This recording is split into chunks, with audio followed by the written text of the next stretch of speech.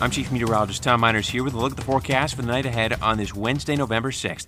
Temperatures warmed up to nearly 70 degrees this afternoon, but that was our last warm day for a while. Showers are possible this evening, but more rain is likely Thursday morning, so have an umbrella or raincoat ready. Temperatures will start out around 50 degrees tomorrow and fall throughout the day.